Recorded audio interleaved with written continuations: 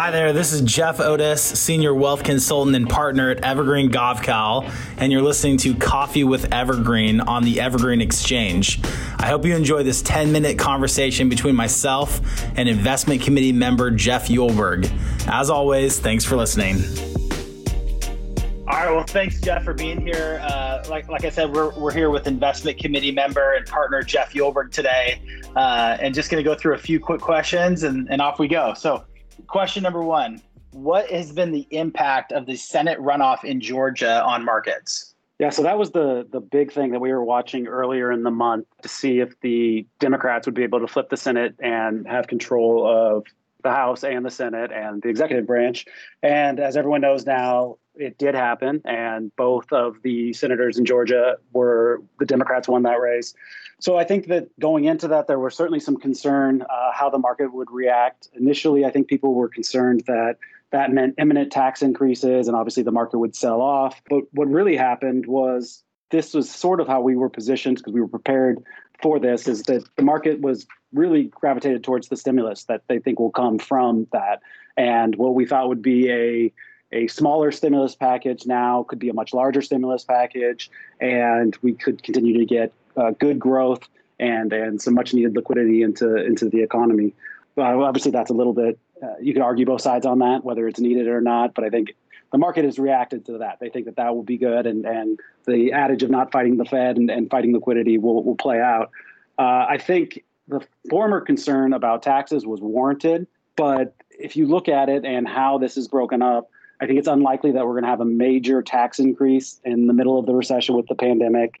But I do think stimulus, the enthusiasm for the stimulus package is likely overdone too. There are quite a few senators that are Democrats that are more conservative leaning, and they are not going to sign a blank check and write as much as the maybe more progressive Democrats would like. So I think that's really where we're going to see how it plays out over the next month.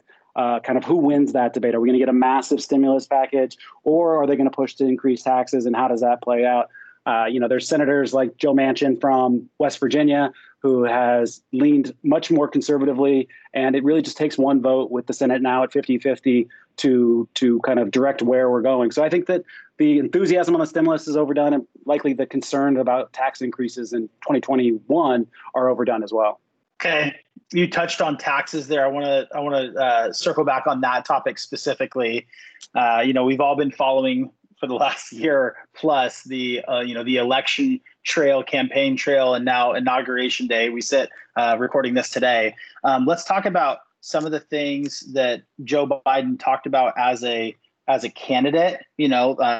Potentially raising capital gains tax to 39%, maybe doing away with 1031 exchanges. I think even bringing up the possibility of eliminating like the step up in cost basis at date of death and things like that. So if some of those things are maybe less likely ahead, as now that we have Joe Biden, the president, what do you think could play out on the tax side? Yeah, so I had this discussion quite a bit with clients, in December and November with the transition, and should they be making estate planning changes or pulling income forward into 2019 because of increases to 2020 because of increases in 2021. And again, with the Senate being split 50-50, there are senators like Joe Manchin that will not agree to massive tax increases.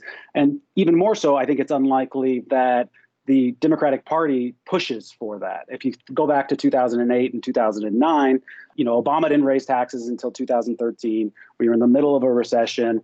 2022 will be here before we know it. So we're going to get midterm elections. And again, if you go back to 2010, Biden was with Obama when they lost the Senate in 2010. And I think that they really want to have a more united House. So I think they're going to do everything that they can, the United Congress, to keep the House and the Senate the way that it is. So if you look at it, I just don't see a massive incentive for the Democratic Party to push for tax increases at this point in time. So I think on the middle class, I think you're very unlikely to see a massive tax increase to anything that Joe was talking about when he was running for president. I think if there is a tax increase, it will likely be to justify a massive stimulus bill. And I think in that environment, if there is, you're most likely looking at corporate tax increase. So we had a big tax cut with the Trump tax changes that happened in 2017.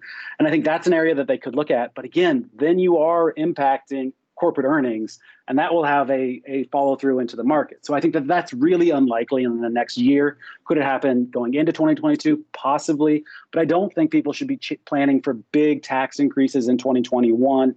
Anything can happen, but I think more likely you are going to get the stimulus and we're not going to see those big increases. So not a lot of planning that we're doing at this point in time broadly saying, oh gosh, you got to do all these massive changes for those reasons, basically. I mean, I think it's really unlikely that you're going to get a big tax overhaul to get through the Senate. And then beyond that, I don't even think they're going to push for it. So I think stimulus will be the biggest thing, and possibly an infrastructure bill at the end of 2021. And the infrastructure bill that we could get, now that could have tax increases. But I think in that environment, you're going to have the pandemic kind of rolling through. You're going to have an open up this summer, the economy on much stronger footing.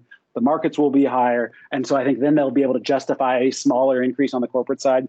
There could be an increase on the ultra high net worth individuals at that point as well. But again, I think the vast majority of U.S. Taxpayers are not going to see a broad increase. Yeah, we shall see, right? It's a topic that everyone seems to be addressing right now. We get tons of questions about it, so Appreciate your perspective on that. And as easy as it is, especially because like I said, we're on inauguration day right now, and politics have been just front and center for so many months now. Obviously in addition to COVID, but other than politics, what else could drive markets ahead? Yeah, so the things that we're watching most closely are obviously, it's hard to say other than COVID, it's the vaccine rollout and how that's happening and any concerns that we see about vaccine efficacy with the mutations that we're seeing take place. Those are the main drivers of the market at this point in time. I think going forward, again, stimulus will be a big talking point on the market. I think you'll get head fakes where we're expected to get a gigantic stimulus bill, and then someone like Joe Manchin says, no, I'm not signing off on that, and it rolls back. We've seen that over the last 6 months. I think that'll continue over the next 6 months. But ultimately, I think there will be a larger stimulus bill. And again, that will be positively received by the market. Other things that we're looking at, and it's not so much something that we're concerned about, but valuations right now are incredibly high. So if we do look into the summer and we get the economy opening up again and earnings don't meet what the market is expecting, that's going to be a major impact for the market. So one thing we're concerned about is the economy really strives, but the public markets don't do as well because they've already kind of pulled that growth forward. So we've had such a good year in 2020 when the economy wasn't doing well. Now the economy catches up and you don't see the same rally from the markets because it's already embedded into the prices. So that's not like our highest probability. We don't think that that's the case, and we're going to scale back and be all in cash right now because there's no upside in public markets. But that is something that we're watching and we want to monitor as we go on. As we get into the end of 2021, we have concerns about inflation, where interest rates are heading. As I mentioned earlier, with the amount of stimulus that has come in since March of 2020, we think it's all but inevitable that there will be inflation, especially, again, as the consumer comes back and starts spending. So if that happens, then I think our income portfolios are somewhat exposed, especially our public market incomes. And you'll hear us talking about potential private market investments here coming forward on the income side. But I think that's an area that we're trying to navigate because in the short run, we want to be defensive. But longer term, getting paid the current interest rates that we're getting paid, we don't think it justifies holding them. So it's a little bit of a tightrope act where we want to be defensive in the short run to see how everything works out. But then we also want to kind of rotate out of our ultra high quality safe debt as well and invest in things that'll give us more growth as the economy opens up and strengthens. So I think it could be a really strong summer if nothing goes sideways here with the vaccine rollout. But there's quite a few hurdles that we need to get over, as everyone knows, for the next 6 months or so. Yeah, again, I appreciate your feedback and perspective on that. I mean, it's so interesting for me working at Evergreen. I'm privy to the discussions of our investment team, and it's nice to get perspectives from all members. You may listen to the podcast or subscribe to our email newsletter that goes out every Friday, and you may hear certain views of thought around markets ahead, and then you talk to other investment committee members and you can see there's a really well-rounded team at Evergreen that can spur some pretty good debate internally on, where markets are headed and what to do about it. So, I appreciate your time today. I guess the only thing I would add real quick, Jeff, is that, I think that a lot of clients have been asking about, well, should we get as defensive as we were rolling into March of 2020? And that's not really what we're saying. I don't know if clients really fully understand or realize how much adjustments we've already made in their portfolios where we've raised cash and we've gotten defensive. We're not back to the point that we were at in March of 2020 or February of 2020 before the market really spilled over. We will be more aggressive to buy into any sell-off. So last year, if you think back, we really didn't start buying until the market was down about 20, 25%.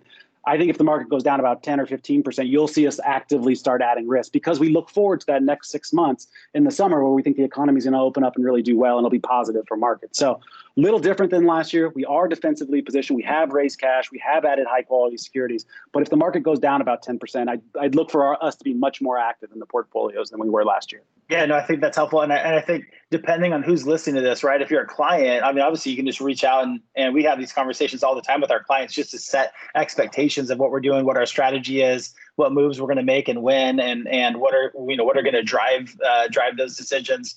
If you're in the industry or independent investor that just follows us for market insights and some of that, obviously, if you have the interest in working with Evergreen, you can feel free to reach out.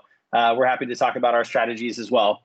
I'm going to finish here with a bonus question, which could be significant for some. But what is your prediction for this weekend's AFC NFC championship games? I'm going with what I think are the two best quarterbacks in the game. So I'm going to go with Mahomes, even though I think he's banged up and will likely play. If he doesn't play, I'm going to switch to Allen or to the Bills. So that's a little caveat. It's only Wednesday. I read that he practiced right before we got into this. So if he doesn't play, I'm switching to the Bills.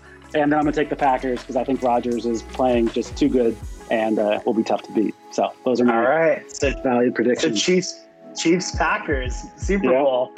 You heard it here first. All right. Well, I appreciate your time today and look for more of these ahead. So thanks, Jeff. Talk soon.